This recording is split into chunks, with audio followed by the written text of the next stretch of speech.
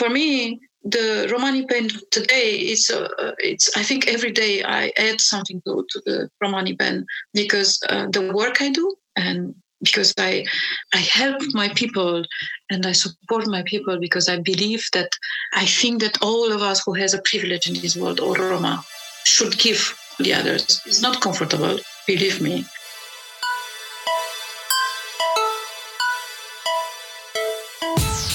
Romatopia. Romata e sintura ceren svato caterlengi utopia. Sarbișaia e Europa tharateavel. So welcome and Lacho Dives to the next episode of the podcast Romatopia. Roma talk about their utopia for Europe. My name is Isabel Rabe and I'm hosting this podcast together with William Bieler. And a big welcome to everyone also from my side. In this podcast, we are going to talk to Roma from all over Europe and beyond about their lives, about their experiences, and about their utopia. We want to present counter-images and counter-narratives to oppose stereotypes and prejudices. In the coming months, we will be talking to a number of noteworthy community members from a varied cross-section of the Romani peoples. I'm really interested in hearing about what being Romani is to other people, because we don't get a chance to discuss this topic very much. For those who do not know, the Romani peoples are Europe's largest minority. This includes Sinti, Roma, Gitanos, Romanis, and other groups who loosely share a common ancestry and have been present in Europe for well over 600 years. Through linguistic theories, we know they originated in India, traveled through Persia, and were present in the Eastern Roman Empire for some time before dispersing throughout Europe. Their economic and cultural contributions have historically been overlooked. Their history is an integrally interwoven part of European history, which also is often mistaken as one of external exclusion and hardship. Though periods of extreme persecution did make their mark well before the 20th century and the genocide which we suffered during the Second World War. After the fall of the Iron Curtain in 1989, Romani peoples have gradually been making themselves more visible on the European scene.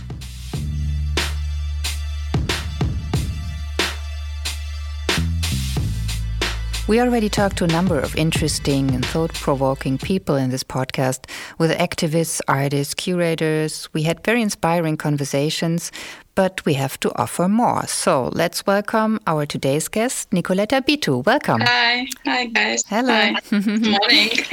Good morning. Good morning to London. Today we are in Paris, in Berlin, and in London for this podcast. Nico, let's start with a little game. We asked someone who knows you to just describe you in one sentence. I'm going to read this sentence to you and you have to guess who said this, okay?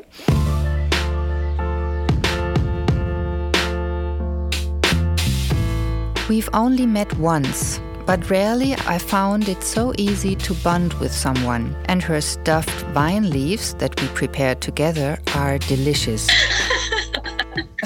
It should be one of your kids. Yes.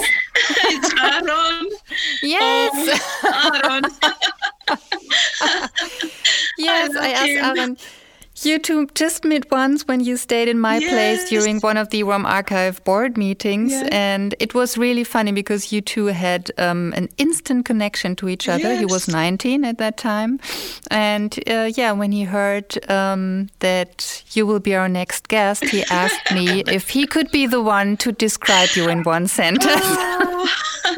I love him. Thank you very much. It's really touchy because I was like, expecting something, from my colleagues, but it's been an instant connection with Aaron. And I remember he was he used to be a shy boy, yeah.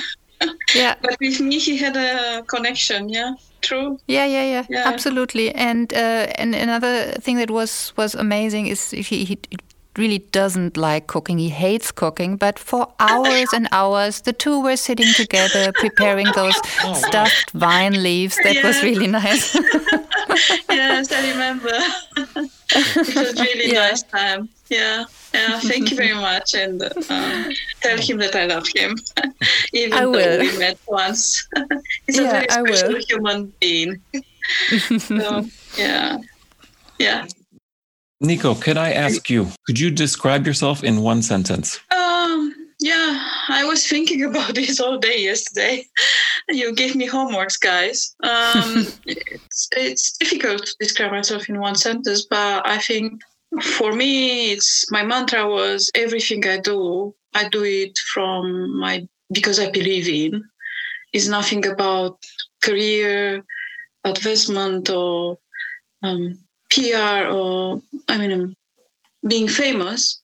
Everything I do it because I believe in it. So I'm a kind of a believer. That's maybe, That's I can't do something which I do not believe in. So okay. Even though. Well, I have a short CV about you I'd like to read, and you can let me know if there's anything incorrect or if it sounds good to you.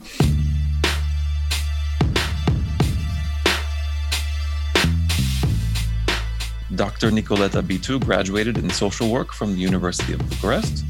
She has been active in the field of human and women's rights for over 28 years, at the forefront of the European mobilization of Romani women activists and of advocacy for the rights of Roma.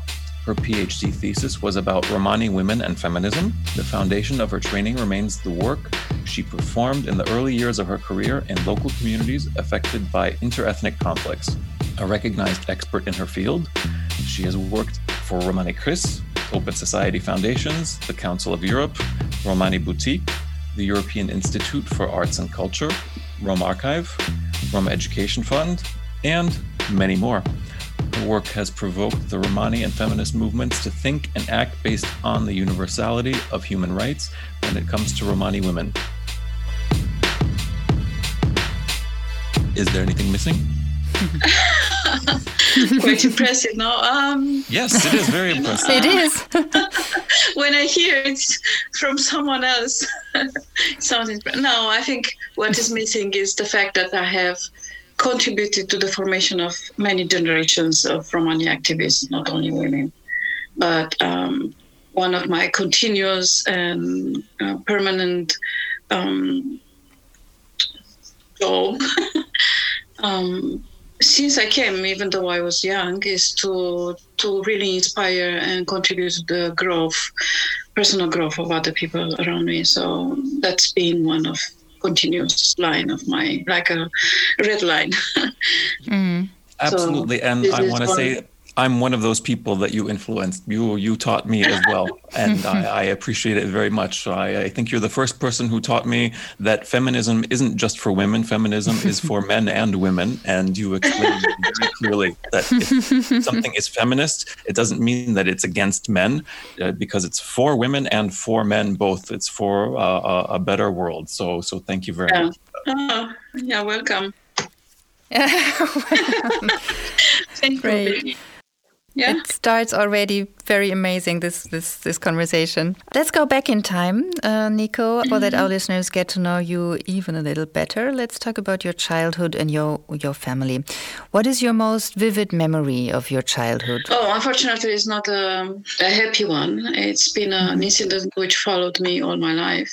And in fact, it's the incident which made me, it's not sad, but it's an incident which made me what I am today. And I was 4 years old. We moved in a new blocks of flats with my family in a kind of a new neighborhood in Constanța, which is on the Black Sea coast. And it was a majority Romanian neighborhood. My father was a police officer at that time. So we moved in that blocks of flats. I was outside with some kids playing, and we were playing quite well. And when they got bored of me, they started to call me Gypsy, like Tiganga, in Romanian. Mm-hmm. So I started to cry because I didn't understand what is going on, what is wrong. And I went to my mom, and she said, I'm blessed that I was born in that family, in a way. From some perspectives, not all. But my mom said, there's nothing wrong in being Roma. They are wrong because they have, bad souls. And it's nothing, you have to be proud that you are Roma, because Roma are, we are good people, and you have to be proud to be that. So in a way, that incident shaped me for the whole rest of my life. And I'm thankful to my mother and my father that I grew up with dignity in being Roma, not a shame in being Roma. So I think I will thank them until I die for that, because many Roma in that time, in communist time, it was communist time in Romania, 75, I think it was in 75 when it happened. In 75, many Roma started to be integrated and, jobs, because it was a communist state, and education and everything. And it was an increased tendency among Roma medium class to hide their identity, because it's not comfortable to be Roma. Not that today is more comfortable. No, but that's very important. You said, your parents gave you, or your mom gave you that feeling of dignity, and you have nothing to be ashamed of. But a lot of people don't know that. They don't say that to their kids, or they it's easier for them to hide it, to not deal with this, because they don't know how to answer that question. It's still absolutely true for a lot of people. Yeah. Even today. And I think it's both of my parents, because my father's mother tongue was Romanes. He passed away. So, but he jumped from a very poor Căldăraș family with a large family, and he ended up being a police officer, but a police officer who didn't hide his identity. He was always being proud of his Roma identity. His nickname was Bițu Țiganu. It's like the Bițu gypsy, the gypsy Bițu. So, and he was a very, very good professional criminalist. He was really respected by the colleagues, but he didn't escape discrimination as well. So, in this respect, I grew up in a family for whom the Romani identity was something which was like a public statement almost. I see. Yeah, you once said that in one of the interviews I read, if you deny your family, then you deny yourself. One of my questions would be, how do you live or experience these family ties? But you already answered, it was really like being aware of the Roma identity that tied you as a family also, right? Yeah, it's not also, it's because... how to say that? I grew up this tied with my family, and the fact that our Roma identity was like a public statement. It's like I grew up, my aunts, the sisters of my father, they used to wear these traditional clothes, right? So they came in this fancy neighborhood in Constanța. And for me, keeping the ties with my family was like, this is who I am. And I have to say that my mom was quite tough with us on this respect. She was like, he's your aunt, you don't have to be ashamed of this, the kind of stuff, Yeah. So for me, it was normal to walk on the streets with my aunts traditionally dressed. I didn't feel anything like, or shame or proud. It's like I felt it's normal. So I think for me it was to better understand who I am, I have to understand my family and my ties and my roots. And as older as I become, I discover I belong to my family so much. Even though sometimes my cousins and my sister and my brother, they are joking that I am a genetical accident. Oh, really? Wow. Tough joke. I tell you why. Because, all women in my family, is from my mom and my brother and my father's side, they are very tremendous cookers. These women who like to cook, their houses are like, yeah, traditional way. No, not traditional way, but the mirror of their status or their social status, or their, I don't know if it's not only social status, it's their vision for life. And I'm like, I'm the one who never speaks about that. Or do these things. Sometimes we joke one with the other and they say, you're a genetical accident. You're a woman who is not part of this family for sure. I don't know what I'm going to do. What was it like in school for you? Oh, God. School was... So, as I told you, our Romani identity was it was a public statement. So everybody knew that we are Roma because my father was quite well known in the town.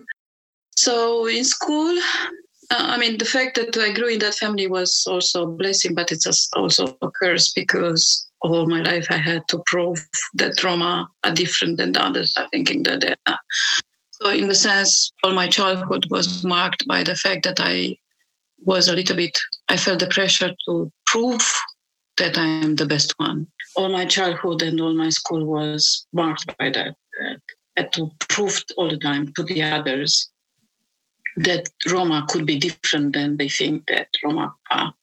It was a mixture of good things and bad things, my school years. I was really loved by some teachers. I think most of the teachers loved me because I was a good kid and a smart one, but some of them not. I entered in fights. You can imagine. You cannot imagine this about me now. Peaceful Nico, anti-violent. I was quite the fighter when I was a child. Oh, really? Oh, yeah. I entered once in a fight with 2 boys. And I remember once I entered in a very physical fight with 3 neighbors in our flat, blocks of flat, because they called names to my sister. So I was defending my sister, and I entered in a physical. So it's like it's interesting because I forgot about this. Yeah, and also you said you once said we Roma are no fighters. We are not good in this. We are survivors, but no fighters. Fighters in the sense I meant fighters in the sense that organized fights. No. Yeah.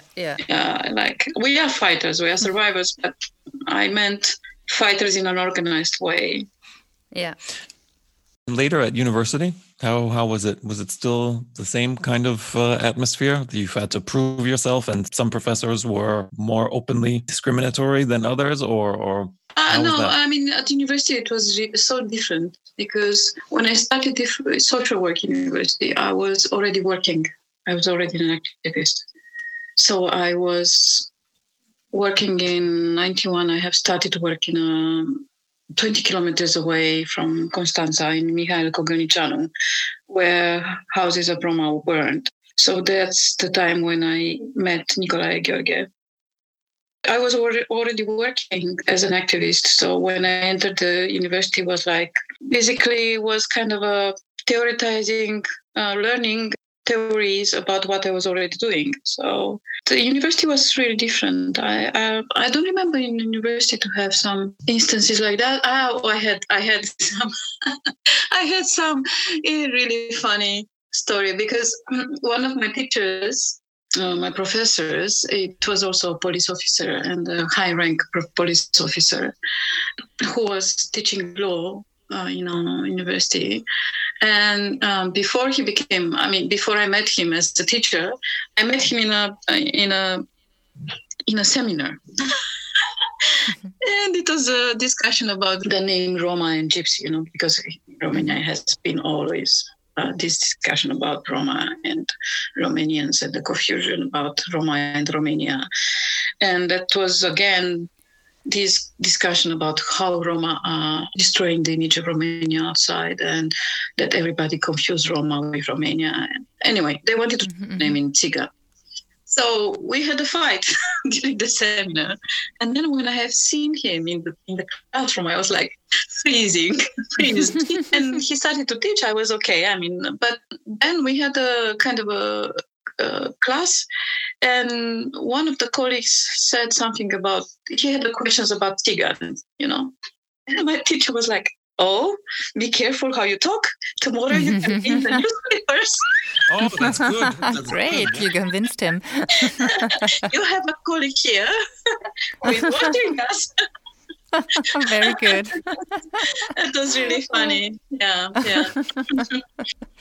Nico, you mentioned Nicolae Gheorghe. You've been married. He's one of the most important Roma civil rights activists, passed away in 2013. How does a marriage work between two people whose activism is such a fundamental part of their lives? Because you also once said that the work, and in the beginning you emphasized this, your work as an activist is not just a job, it's your life. Are there political and intellectual debates going on all the time, 24 hours a day between you as a couple? How was it? First, I have to say that I think I was blessed to have, in this life, to have met such love. It was not easy. It was kind of, how to say, I don't know, I'm really emotional now because this year was like 7 years since he died. And I think we miss him more than ever. It was really funny because Nicolae in the private life was a wonderful father, first of all, to all daughters. If you could see him in the meetings and then with his daughters, with our daughters, it was really another person. And yes, we had debates, intellectual debates. And in my last interview with, I think I've said that part of my Romanistan and all the debates we had, it's part of the debates I have had with him. But it was, in a way, how to say, not all the time debates or intellectual debates, but I mean, we build a lot around us. I have this feeling of not living a life for nothing, both of us. What I'm really sorry is that he didn't have time to write because he was running from a place to another. And that's one of the lessons I've learned from him is that I need to concentrate more on things I need to do. And I believe in them than to let myself thrown in different directions and lose myself in a way. But he was a brilliant mind. He had a brilliant mind. I think he was a genius. He predicted things. I mean, as a husband, was not very comfortable sometimes because he was like perceiving me as I was not a different person. We were kind of a whole, an inseparable whole. Like, these two halves which come together and it's like you have one whole. And he perceived us as like one whole. And if I wanted to do something different, then it was a problem. It was really, how to say, it was a whole. And he perceived me like sometimes a continuation of himself. And then these are the instances when I reacted because I wanted to always be a person. And I succeeded to be different than him. That's one of the things I am proud of is that people tended to copy him, because he was a role model. But I have succeeded to remain myself. He influenced my thinking a lot, of course. But in a way, our beliefs, we were the people who believed in what we did. We were the believers, yeah. I think you said once that he was questioning your feminism, saying that with this Romani women movement, you're splitting the Romani movement. I found this very, very interesting. Yeah. And I was wondering if this was a singular opinion or did you hear this accusation from many sides? Like splitting the movement? Oh, yeah. He didn't say that. I was splitting the movement. Other Romani men colleagues. He questioned my feminism because he supported my feminism in the beginning very much. I don't know if I said this ever, but I was in a privileged position in comparison with other Romani activists when I started my feminism, proving my dedication for the cause because it was in 98, something like that, 99. And I was already proving my dedication for the Roma cause. Secondly, it was because I was married to Nicolae. The third privilege came from the fact that I was married and had 2 kids already. So I, like, from the social point of view of women roles, I was like ticking all the boxes. That's why, in a way, and his support in the beginning, because he was a feminist as well. The questioning and the debate become to be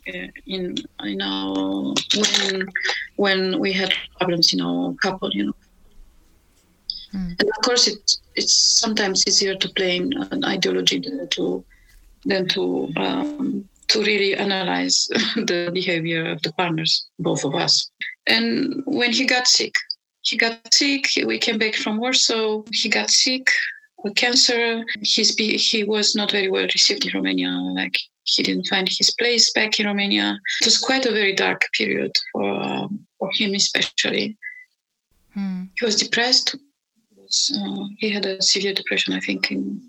And I mean, I was finding my way. I went back to work with colleagues in Romania Greece. So in a way, all his frustrations, and I think the disease was also already installed in his body, cancer. So in that period, he started to question my family. And in the beginning, I was upset, but then I started to debate with him. And that was, I think, the most amazing thing about Nicolae was he had this, intellectual discipline of debating. He was not getting upset with you. I mean, with me he was, but with others not. But I've learned from him to debate and to listen to, others. Then I said, okay, let's talk about that. Let's do something about that. I mean, not fighting, but, let's do something like that for that. But he was blaming the feminists for some of my attitude, something like that. And I have to try to explain that it's nothing to do with my feminism. It's because of his behavior. But, it was really, it's the first time when I say that to someone in an interview, but I think it's time to say that. It was not easy. I mean, 4 years of treatment and everything was really difficult for the whole family. And in the same time, his son from the previous marriage died during these 4 years. So we had quite a rough time. And then in the last year of his life, I don't know how it came to me. I said, okay, I don't know how long he will survive, will be alive. Then I told to myself, I will change my attitude and I will take everything what comes from him and create space for him to do something. So together with Ciprian Necula and with Florina Asture and other colleagues, we have started, and with colleagues and I was in a PhD program in that time. We started to cultivate relation with him. It was Adrian Schiop, Elena Radu, and Andrea Braga, and Ciprian Tudor. So we were kind of a small group of PhD students in the time, all activists, most of us, not Roma. There were no Roma too in that group. We started to cultivate a relationship with him and debates with him. That's how we started the idea of a new Romani pen, and how a Romani pen will look from a feminist perspective, or how a new modern Romani pen should be reinvented from a political perspective, not only from a traditional, cultural, or this kind of. In a way, I'm really happy that I took the decision to humbly receive everything what comes from him, because 1 year later he died. And he died at home with us. It's good, yeah. Good. So the daughter, the whole family was with him then. Yeah, that's good. Yeah, it's still a kind of commemoration day, the day he died. Each year, the whole Roma community is commemorating. I don't think it's as much as he should deserve. It's 8th of August or 12th of November is his birthday, because sometimes we said it's better to. Immediately after he died, I had this impression that everybody's waiting something from me. And it's interesting because we had a discussion before he died about that I don't have to prove anything to anyone, he told me. So no longer. He asked me to don't try to prove anything to anyone any longer, because all my life was a kind of demonstration. I had his blessing not to. No, that's interesting. No, I mean, it's very relevant for the specific situation, but it's interesting that you say that, because this is a theme that comes up from our other guests as well in various ways, that whether it's because of their experience or their age or their specific situation in life, but we've talked to different Roma people on our podcast, and they also express this, I don't need to prove anything to anybody, or I certainly feel the same way in terms of you get to a certain point and you work hard, you want to achieve something, but in your personal life and regarding what you've experienced, there's something that remains private, or there's something that remains unspoken, but that's nobody's business, or you don't have to show some kind of accomplishment or demonstrate something because that's life and you have the right to have a good life. Yeah. Mm-hmm.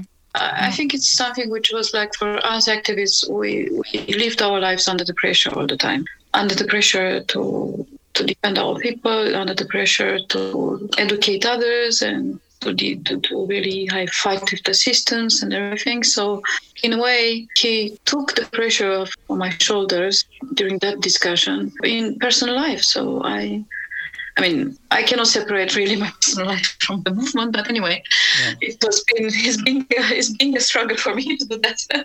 But anyway, he in a way gave me the blessing before he died that I don't have to do in personal life nothing to demonstrate something to others. He asked me to be myself.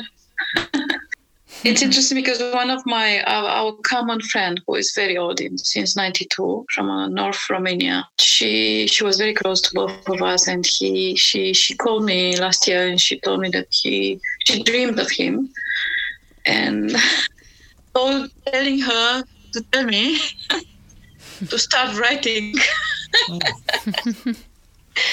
So it was really funny. Anyway, dream, yeah. Funny, not funny. Anyway. Let's make a little jump. Mm-hmm. You're in the UK now, right? And you travel a lot, and your children studied abroad, and also in your job as an activist, you're here and there all over Europe. Where do you really feel at home? That's a very difficult question because even here, being with all my family, I don't feel at home. Mm-hmm. So I think I feel at home wherever I am with my kids, but it's because my kids are young adults, 25 years old. Mm-hmm. I have to redefine my home in a way. Mm-hmm. I mean, for the last, let's say 2 years, I think I felt home in the arms of my current partner. He's away. He's a sailor. Mm-hmm. So he's traveling a lot as well as a sailor. Yeah. But I don't know. I think I feel, when I feel at home when I have this, for me, home is nothing physical. For me, home is when I have the feeling of fulfillment. And it's interesting because I have not run away, but I left 1 year ago from Romania and from taking a break from the Roma elites mobilization because I couldn't find myself. So metaphorically taking a break.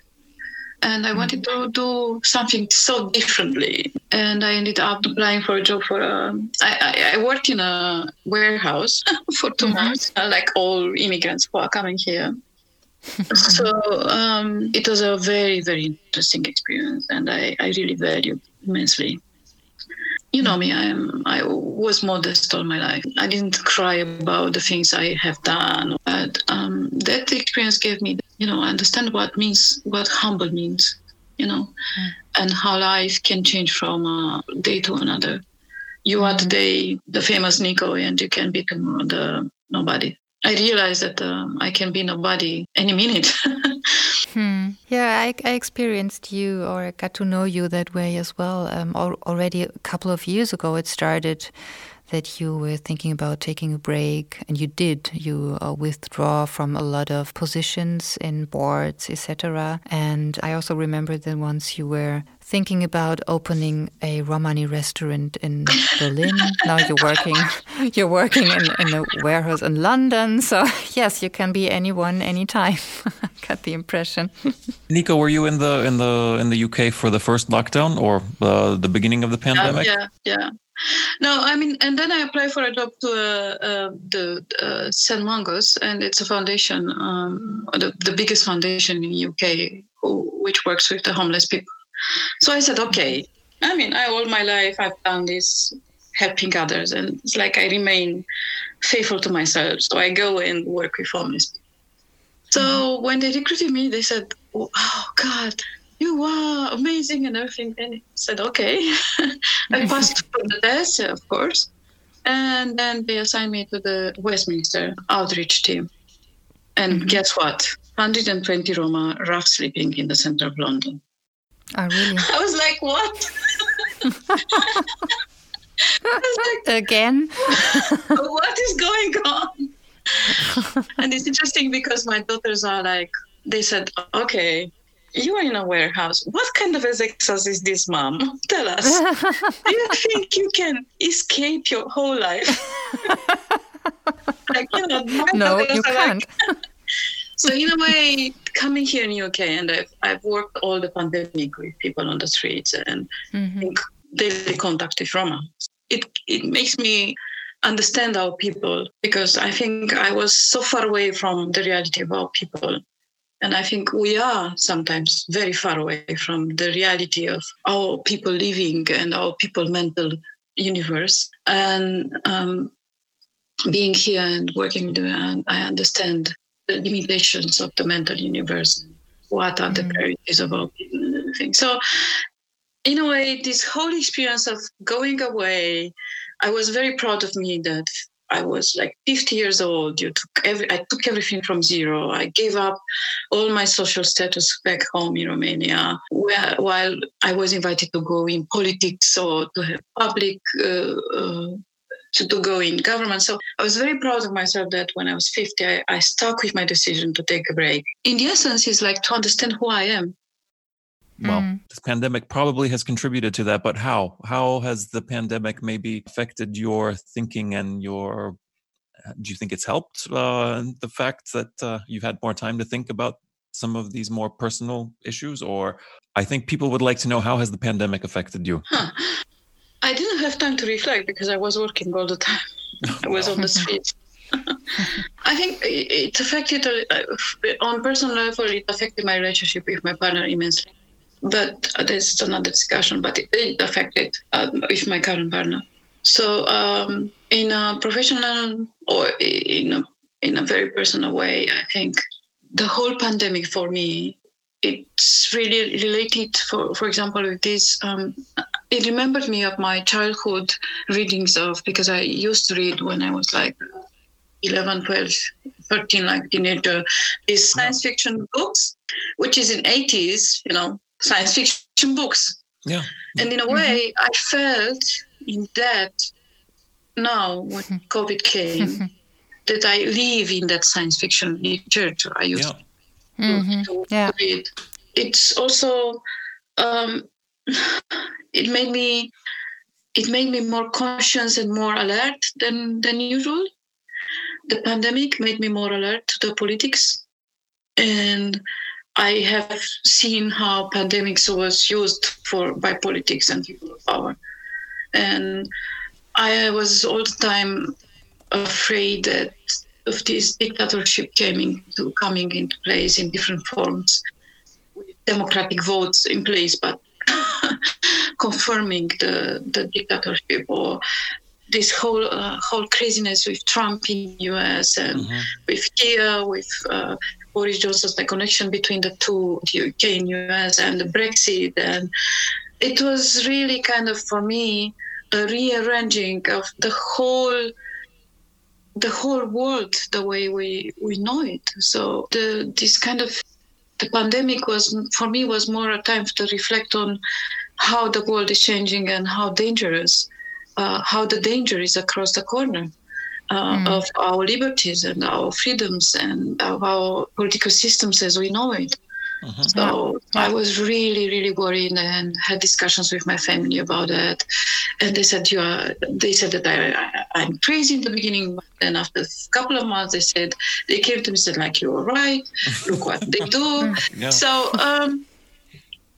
but in the same time, for the rough sleepers was an opportunity, because the local authorities put them inside. Yeah. So in a way, in the whole craziness of this crisis, another utopia came to life, as to have everybody inside from the streets, That's an utopia we work for. So it was really interesting to see these two sides of the pandemic, and also it's for me a self-discovery that I still have the power of resilience. I didn't know that I still have this power in me. Because it was a comfortable activism. I was in conferences, doing good things, of course.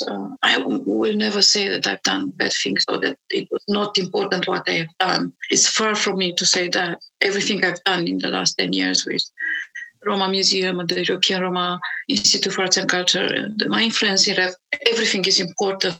I do not want to annihilate the importance of these things.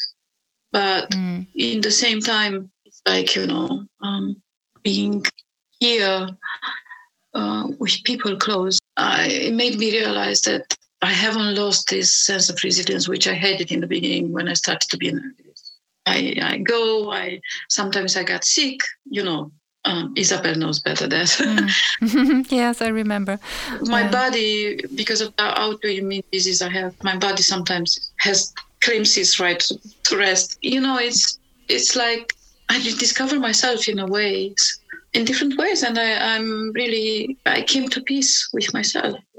Yeah, it's really interesting, like that the pandemic is also for all of us kind of warning that things have to change in many ways, and maybe it could be a starting point for those changes.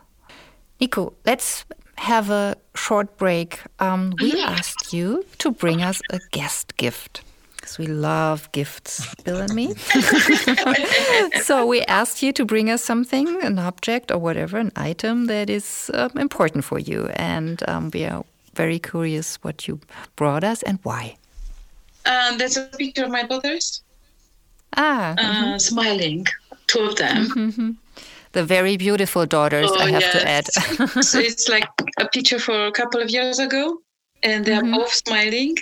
And the position they are in posing is a position which reproducing a position from their when they were babies, babies. So the fact I like about this picture is that they smile and they have a light on their eyes, and the smiling, and they are beautiful women. Oh my God! Yes, they are. I am not their mother. Come on. Why I brought this gift to you is because my daughters have been my compass of my life. Since I have them, they have been my compass. And they've been, in some days when I was down, they've been the reason why I woke up and starting the day all over again. And still the reason why in some days I wake up and start over again. So they've been my reason to be, and they saved me from many things. I mean, they saved me from darkness many, many, many times. So, because I have a darkness in myself, of course, as all of us. And sometimes I go deeper in this darkness. But these two souls have saved me, my soul, all the time. And I think all my activism is because I want them to live in a better society. No problem. Thank you for this nice gift. We put it on our virtual gift shelf. Yes, thank you. With all the other nice gifts we already received, didn't we, Bill? Yes, exactly. But getting back to work, we want to talk about your work. I think we have to talk about feminism. And I'd like to ask you, when did you know, or when did you decide to become a feminist? Oh, Bill, I think all my life I was a feminist. But I didn't know that it's called like that. Yeah, when I was a teenager, I was a child. Oh, God. Do I have to say that or not? It's up to you. Yes. I think you just did answer it. If that's good enough for you, it's good. It has to be good enough for everybody else. Okay. I was defending my mom all the time since I was a child, and my aunts, because they've been subjected to domestic violence. I was a spoiled child of the large family. All large family have spoiled me and loved me because I was smart. I had this privilege and the guts to fight with my uncles and everybody around because they had mistreated their wives. My mom. I was fighting with my father all my life. I had to fight with my father. That's where I think the feminism started. My feminism started. And when I was working in conflicts in the 90s, I have worked a lot with Romani women, and I have seen during the conflicts, the communities rearranging and it's disclosing every layers of its structures. In 1993, I wrote my first essay about during the post-conflict situations, And I didn't know that it's autodidact feminist.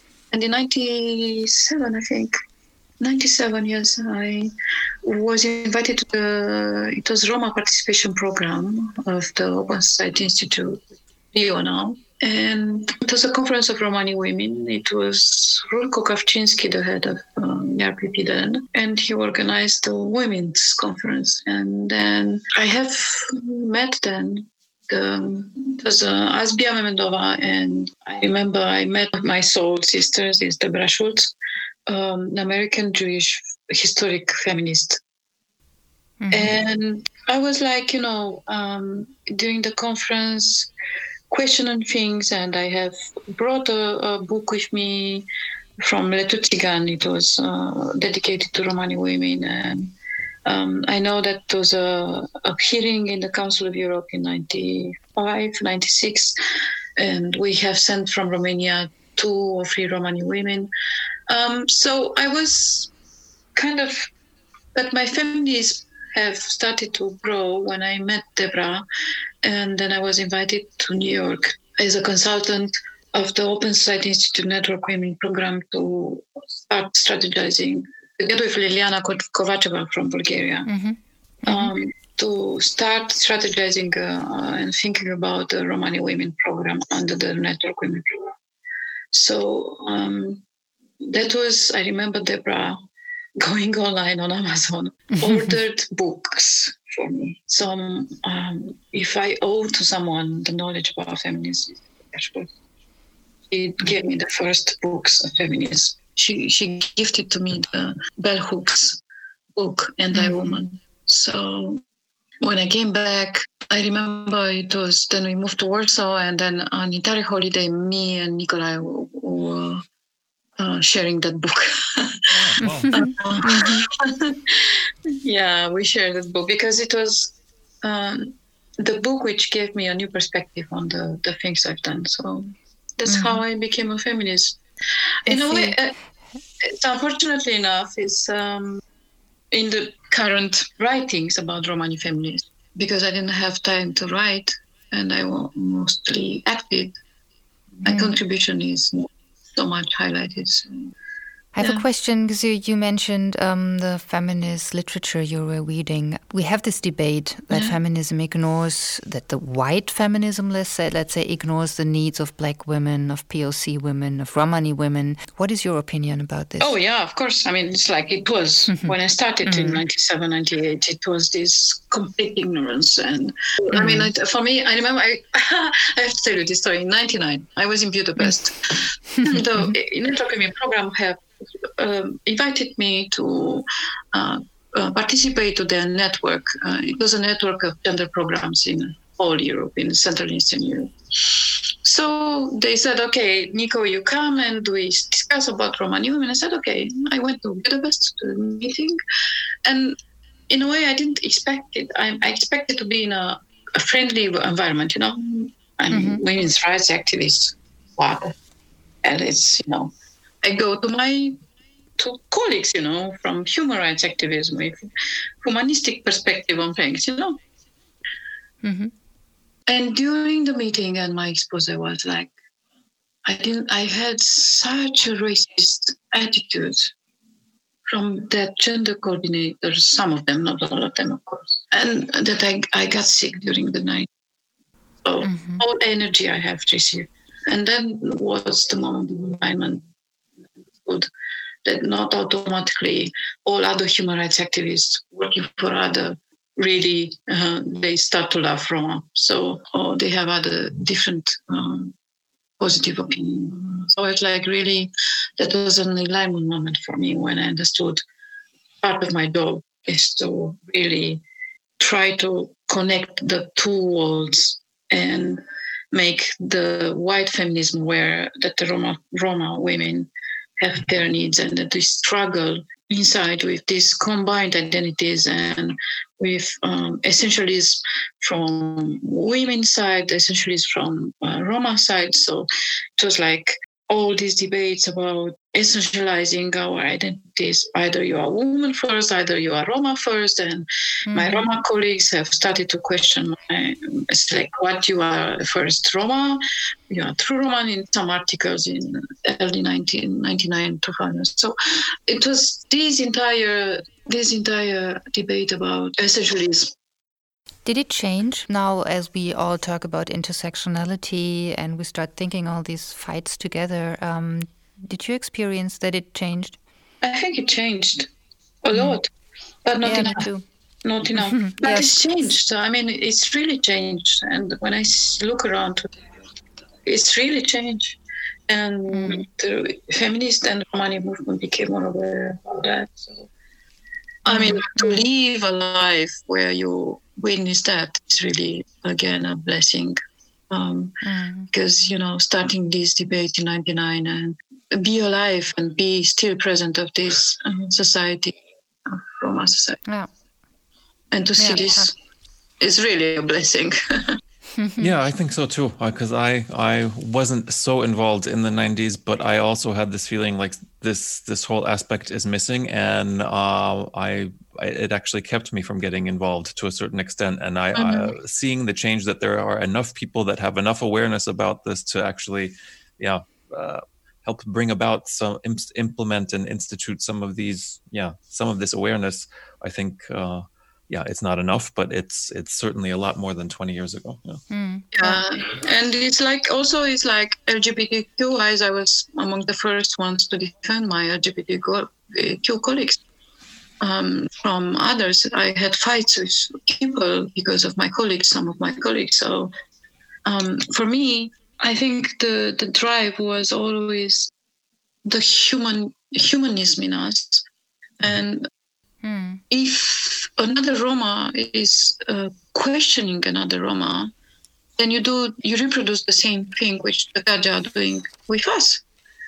So it's nothing different. It's the same mechanism which is in place. So for me, it was like I will never like another person to be treated as I was treated when I was a child or growing up. So why? Why? That's beautifully said, and I think everyone needs to hear that. We need to hear that every day. Yeah, absolutely. Nico, let's jump to another topic, arts and culture. You once said you can't fight racism without addressing arts and culture. Can you explain to our listeners what you mean by this and why? It's because I realized after, it's like in September, 29 years of activism with only 3 months of were breastfeeding my kids. So I realized that all the talking with Doe as an activist and all the fightings and, I don't deny they are important. They are very important. It doesn't touch the minds and souls of other people as art does. It's important what we do, the politicians of the cause. That's what I consider myself, a politician of the cause, even though I don't have a mandate from anyone. For me, I realized how the expression of emotions and in arts touch the minds of other people more than any words I have done or debates I have put on.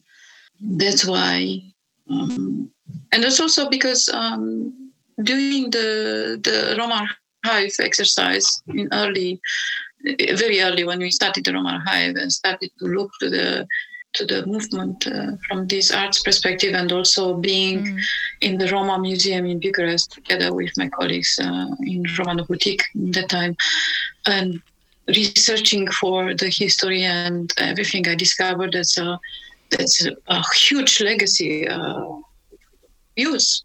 There's poesy, music, and this kind of stuff. So being only civil rights activists, we ignored that. So for me, arts and culture is very important because that is the sorts of people more than I could ever do.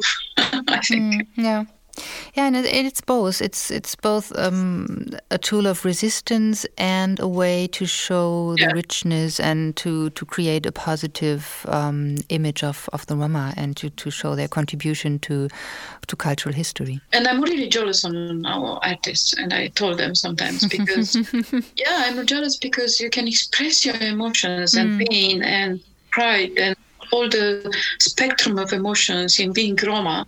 Arts, which is like a complete kind of therapy, if you ask me. But anyway, I'm really jealous of and I admire our artists, all of them. Doesn't matter what they do. Admire them, but the way they put forward emotions and their Roma identity. Yeah, I think you expressed that beautifully because, well, if you also look at politics and any activist movement today, emotions are valid data points. You have to address emotions. People have fear, whether or not that fear is justified. The fear exists. It is there. And I think if you don't have arts and culture to address fear or to express other emotions, I think what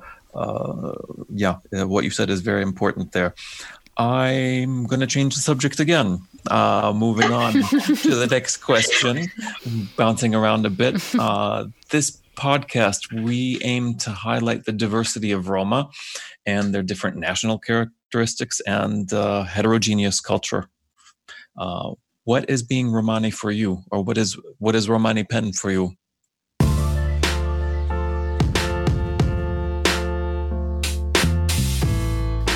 Romani Pe or Romani Pen, roughly translated as Romanines or Romanihood, it is a noun created from the adjective Romani, which describes things coming from Roma peoples. The suffix ipe is added to an adjective to create an abstract noun. Another example, sasto is healthy, sastipen is health. Romani Pen can be quite a complex concept with many details, which can describe behavior in certain situations, ranging from cleanliness rituals and preparing food, or simply conformity to group norms within a given community. Someone with Romani Pe does not deny their heritage. Programs which focus on improving the positive self-image of Roma focus on building an awareness of Romani Pen as a positive source of value for personal identity and belonging to the group or the groups of Romani peoples. It can also be referred to as what ties Roma together across distinct Romani communities as well, especially in the last 30 years. Often today, depending on the context, it can simply mean proud to be Roma.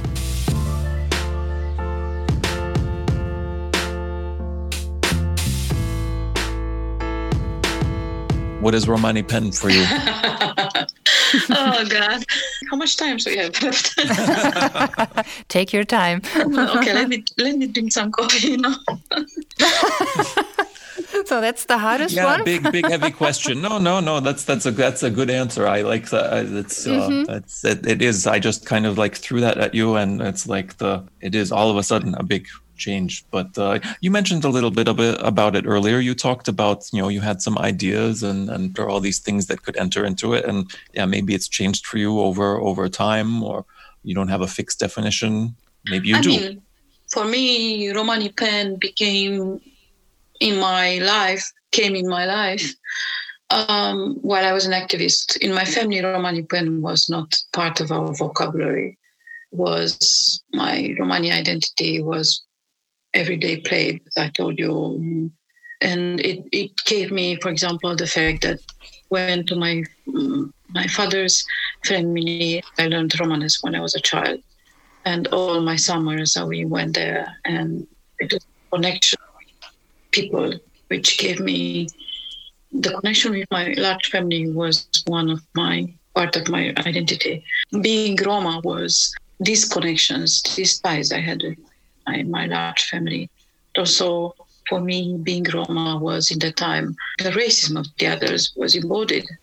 I cannot deny the fact that being Roma is not only about, for me, was not only the ties with my large family and my cousins and my aunts, and these two different, because I belong to two different groups of Roma, like Kalderash family and musician family, and one was richer, social status better than the other. So it's like I had to somehow be part of a universe where the Romani identity has been played in different ways. For me, the racism was part of my identity as well.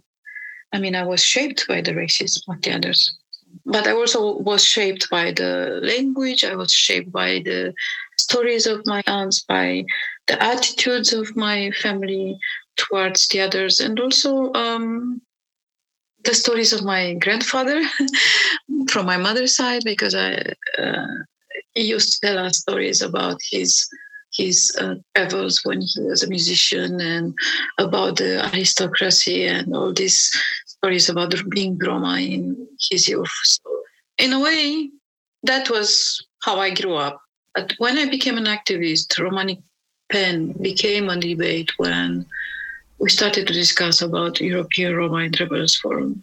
So it was this kind of power relationship of us. I was part of the group, but not so active. It was Rusko Kawczynski, Nikolai, it was Miranda Wola-Strander from Finland, it was Soraya Post, it was Andrei in the beginning. Andrei and Nikolai, they were in the beginning, but then they were not so much involved.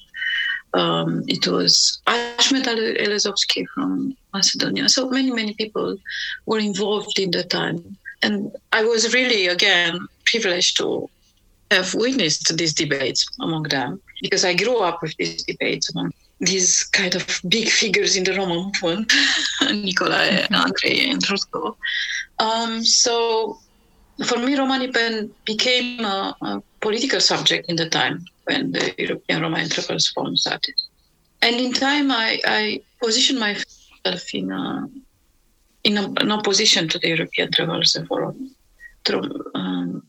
because in the European, the Charter of Romani Rights of the European Roma and Rebels Forum said there's something about Roma identity. The Roma are the ones who respect Romani Pen. So then the discussion with Nikolai started of what is Romani Pen for us and how we reconstruct Romani Pen. So for me, my feminism gave me the perspective of power on everything I have seen around me.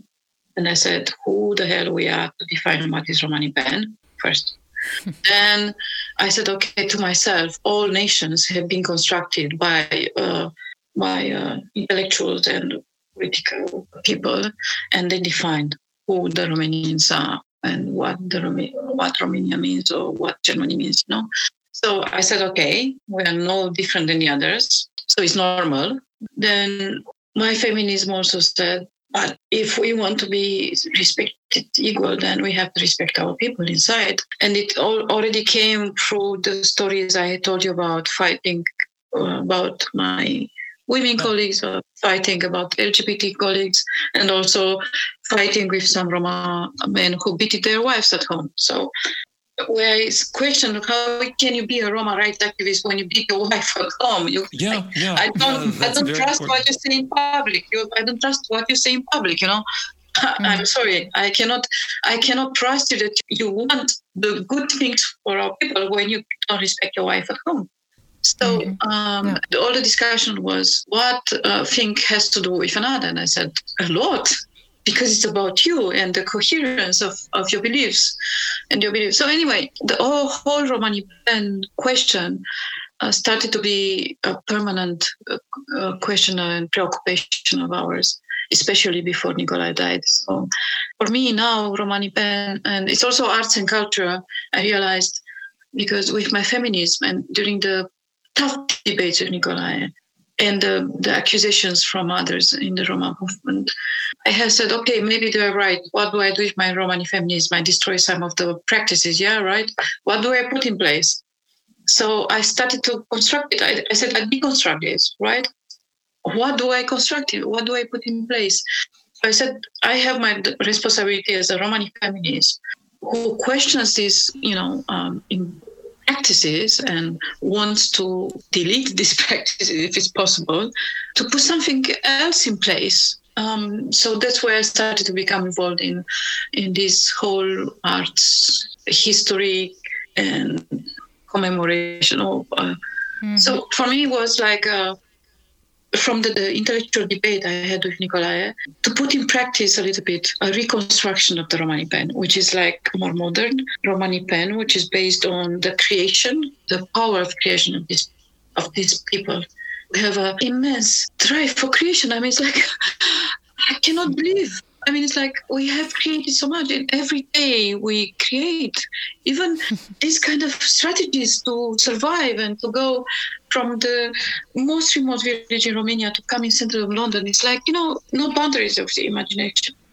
I like hearing that, and I think it's very important as well, because what feminism brings, what the idea of creating and not necessarily reconstruction, but adding and creating to this idea, with keeping in mind what you said of not recreating the destructive tendency that's imposed from others outside onto us, that we don't recreate that inside. I think if we don't do that, it's a kind of bibachtalo circle, basically. Oh, yeah. Yeah, and what you're doing is you're making Romani Pen more Romani, basically. Look from within to create something new, as opposed to accept what's coming from outside. I mean, like nationalism, you look at nationalist movements, the Austria-Hungarian Empire, and then the Czechs became independent. But what did the Czechs do to the Slovaks? And then the Slovaks, what did they do to the Roma? And everything is reproduced and reproduced and reproduced. And we have to stop this. And I think that this is an excellent example of how we stop this. Yeah, it's because, it's this circle of, it's like in a psychotherapy, the psychotherapy of trauma. It's like you have to break the circle of the vicious circle of the legacy you have through the maternal side, right? So from my point of view, that's for us as a Roma nation, we have to break the circle. And I will not want to reproduce that's why for me, feminism and all the debate I had with Nicolae and all this, reflection. And both of you, that I'm very self-reflection and everything. I reflect on everything I do. I don't speak a lot about it, and it's pity, I think. And I don't write a lot of it, and that's, again, pity.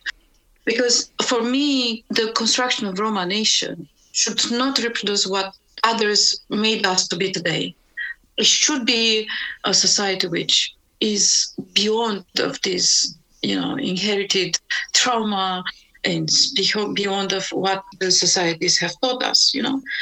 For me, the Romani pen today is I think every day I add something to the Romani pen, because the work I do, and because I help my people and I support my people, because I believe that I think that all of us who has a privilege in this world, or Roma, should give the others. It's not comfortable, believe me. It's not. And all my life I had instances when I've been offended and aggressed and everything, but it doesn't matter. It's like my whole life is the responsibility to serve my nation, to serve my people. And to serve my people, because I think part of the Romani should be this responsibility of the elites, because if the elites don't do anything and we are stuck in our closed society and we don't go out to our people, then there's no Romani pen, there's no nation there. For me, building a nation is everyday effort. I do it from a deep belief. It's like a service for my people. And because I consider myself, as I told you, one of the elites of these people, of this nation, and as an elite, I have the responsibility to serve my people, like a civil servant in a government, right? So I know that in my interview I said that I would like to be the president, but anyway. I remember. I'm going to ask this later. No, but I think it's very good and very important that you say that this responsibility you're talking about, that the Roma elite of academics and activists do take, and you once called it's your duty to build a safety net for the community. So it's not only about fighting, but also about protecting, and that's really what you are doing. That's really impressive and important. Before we talk about Romanistan, and we certainly will, because this podcast is about the utopia, the Roma-topia. Let's play another game. We are going to read you some terms, and you have to answer spontaneously, so without thinking, just with one word or a very short sentence, okay? Are you prepared? Are you ready? Good. So,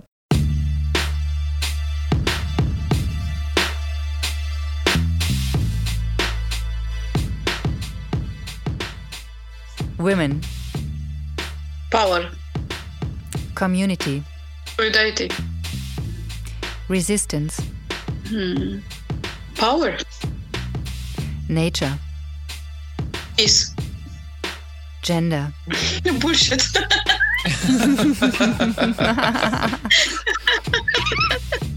I'm sorry, guys. No, that's good. It's good. It's a social construct. What else? Home. Peace. Yesterday. Great. Tomorrow. Hope. Well, the next word for me is hope. Hope. Dream. Okay. Europe. Bullshit. Politics. These are boundaries. I don't like it. I mean, I don't like boundaries. Okay. I'm sorry, guys. No, that's good. Go ahead. Next word from me, Dilino. Fun. Okay, Bachtalo. Bachtalo. I don't know. Blessed. Okay. Gajo. I don't like this. I don't like this word. I never liked it. Okay. Anti-Gypsyism. Hate.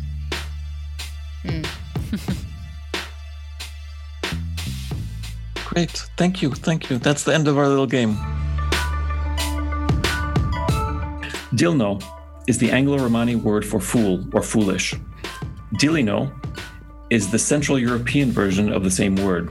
It's the diminutive of the word dilo. This is originally an adjective, but can be used as a noun, and in both cases, even people who don't know Romani very well will often know this word. Bok is the Anglo-Romani word for luck. Its Central European version, bacht, means luck or happiness. Bachtalo is the adjective, means happy or lucky. It's typically used in a greeting, Teo ves bachtalo, may you be happy and lucky. Gorgio is the Anglo-Romani word for a non-Romani person. In Central European Romani, the word is gajo. In its original sense, it's not pejorative. Depending on context and tone of voice, it can be pejorative, and people not familiar with the Romani language often presume this negative meaning. Let's talk about Romanistan. We already talked about it a bit. Let's talk about the utopia. Let's dream of Romanistan.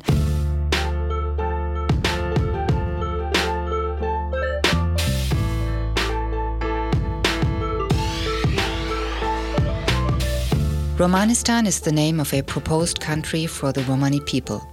In the early 1950s, Roma leaders petitioned at the United Nations for the creation of their own state, but their petition was rejected.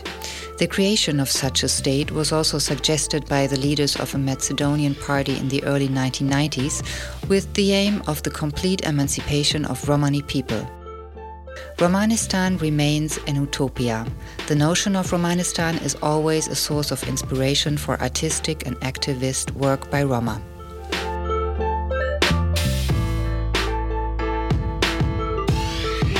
What is your Romanistan? It's a country, it's a virtual space. What is it? For me, it's a virtual space. in our modern society. Maybe if you would have asked me 20 years ago, I wouldn't say that. But for me, it's a virtual space where there's plenty of resources to protect our people, as I said earlier, and to build this network of support and make this safety net for all our people, wherever they are. A space where young people find that you can be, you can live the Roma identity with dignity wherever you are, and that there's no one who should tell you how to live it. That's, of course, for me, Romanistan is also should have some rules, as all nations. I repeat myself, it should also, Romani Ben for me and Romanistan should become the moral compass in everything we do every day of our life. So it should be internalized as much as others internalize the values of their holy books, This Bible or Quran, doesn't matter, but we have to build this moral compass for our people and for ourselves. So for me, it's a virtual space where, in case of danger and in case of need, people know that it's a space where you can ask for help. There's a space where you can express your fears, your identity in different ways. That there's a space where you find yourself. And by virtual space, do you mean that, I don't know, the people of Romanistan get their passport, but they do not have a country or do not have land? Or do you rather mean like Romanistan is a notion, ethic guidelines, joint values that serve like what you called the moral compass? It's no land for sure, because I don't like the idea of having a fight for a land. It's not for me something which our nation should do. But it's moral. It's really a kind of it's a virtual space. Really, it's a space which you occupy virtually. It's also a space, not physical, but how you call this? State of mind. It's a state of soul. It's a state of everything you want in order to you to feel protected and good wherever you are. So, and for me, the virtual space is the space where you find these resources in order for you to become active. And I always speak about the social empathy of our people, and where you find yourself, and also where you find resources, because people, all nations and all people are attracted by resources. So what this virtual space and Romanistan gives you as a member of it. So what are the resources we give to people? So for me, the resources related to the protection of our people, wherever they are, it's very important that you protect our people. We protect our people, and that's the virtual space. It's a space where they can relate on and ask for protection and for help. Bill, what do you think about the idea of Romanistan? Did you ever think about it? How does your Romanistan look like? I think, it sounds like I'm going to repeat everything that Nico just said, because I more or less agree with it. But yeah, if you would have asked me 20 years ago or 10 years ago, I would say, no, I don't want it. I don't need it. And from a point of view of it being like a physical space, no, there's no point. We've survived without it, and we will continue to survive without it. But as a state of mind, it's because it does exist as a state of mind, and it needs to be a state of mind for a lot more people, and it is a kind of virtual space. So I would see it as that. It is the source of energy, or it attracts people to. There is an attraction there to defend what exists and to create something new. That's what it should be, in my opinion. How do you create that? Well, everybody contributes to that. So it's a virtual space for creating an awareness that we all can do, whatever that may be. Yeah. And it seemed to be an inspiring idea, because it's really obvious that this notion of Romanistan comes up again and again in exhibitions, in publications, in cultural projects.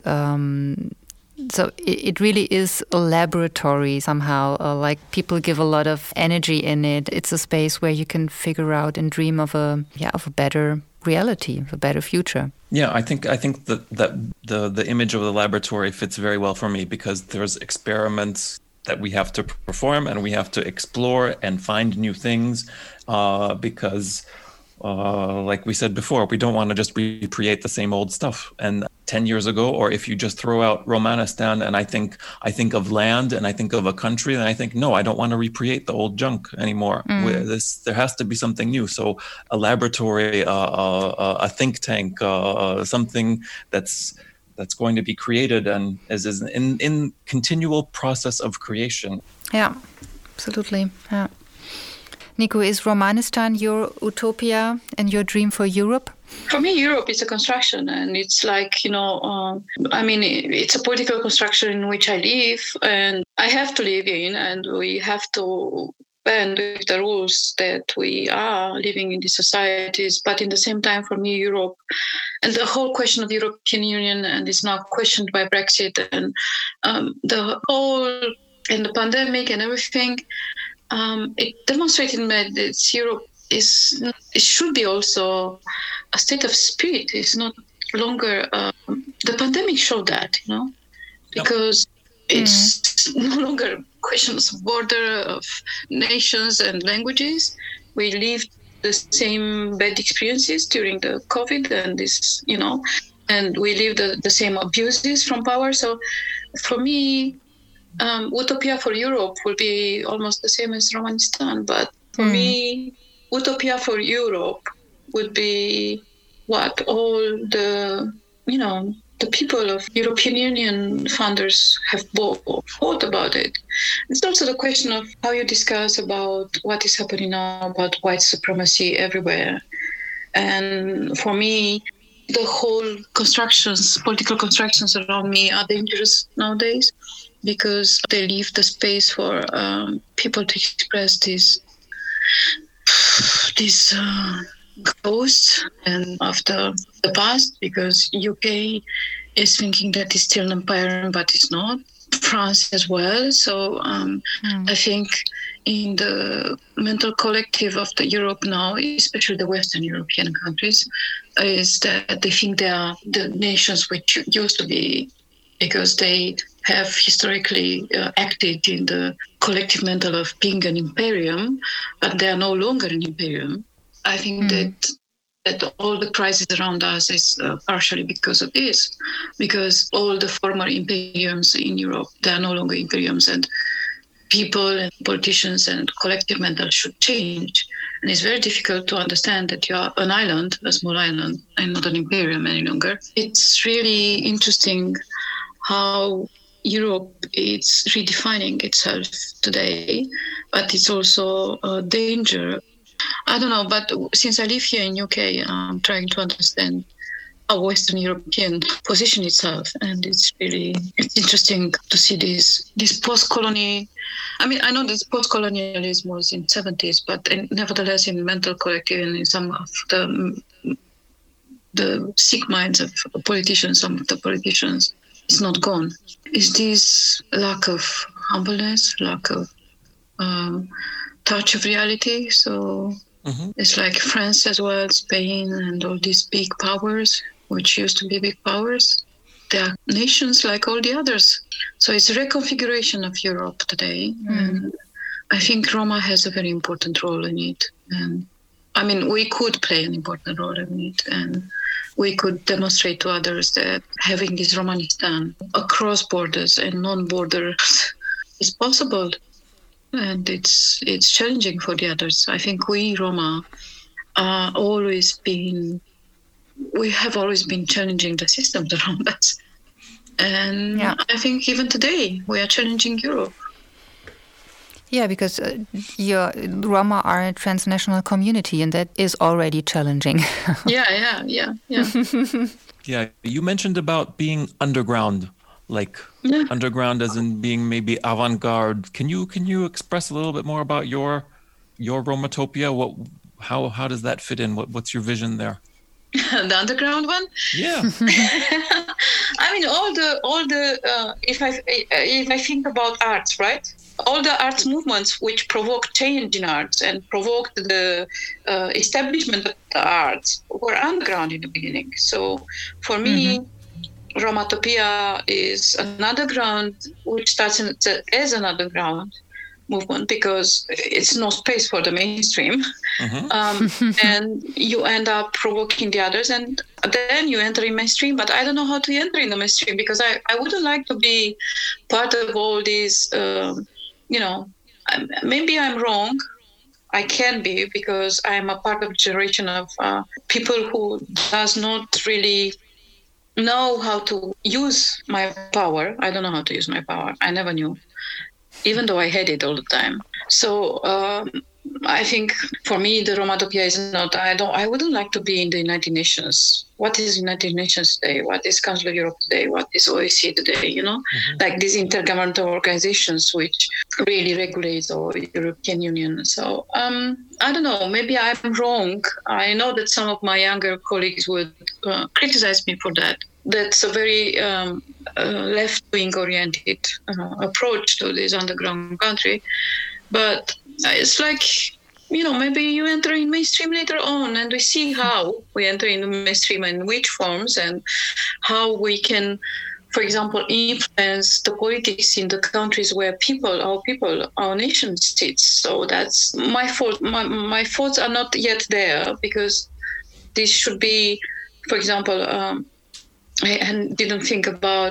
I thought about the structure in the Romanistan, and I said about that. But in relation to other political structures and to the real power, with the real power structures which we have around us, then my thought is not yet so articulated.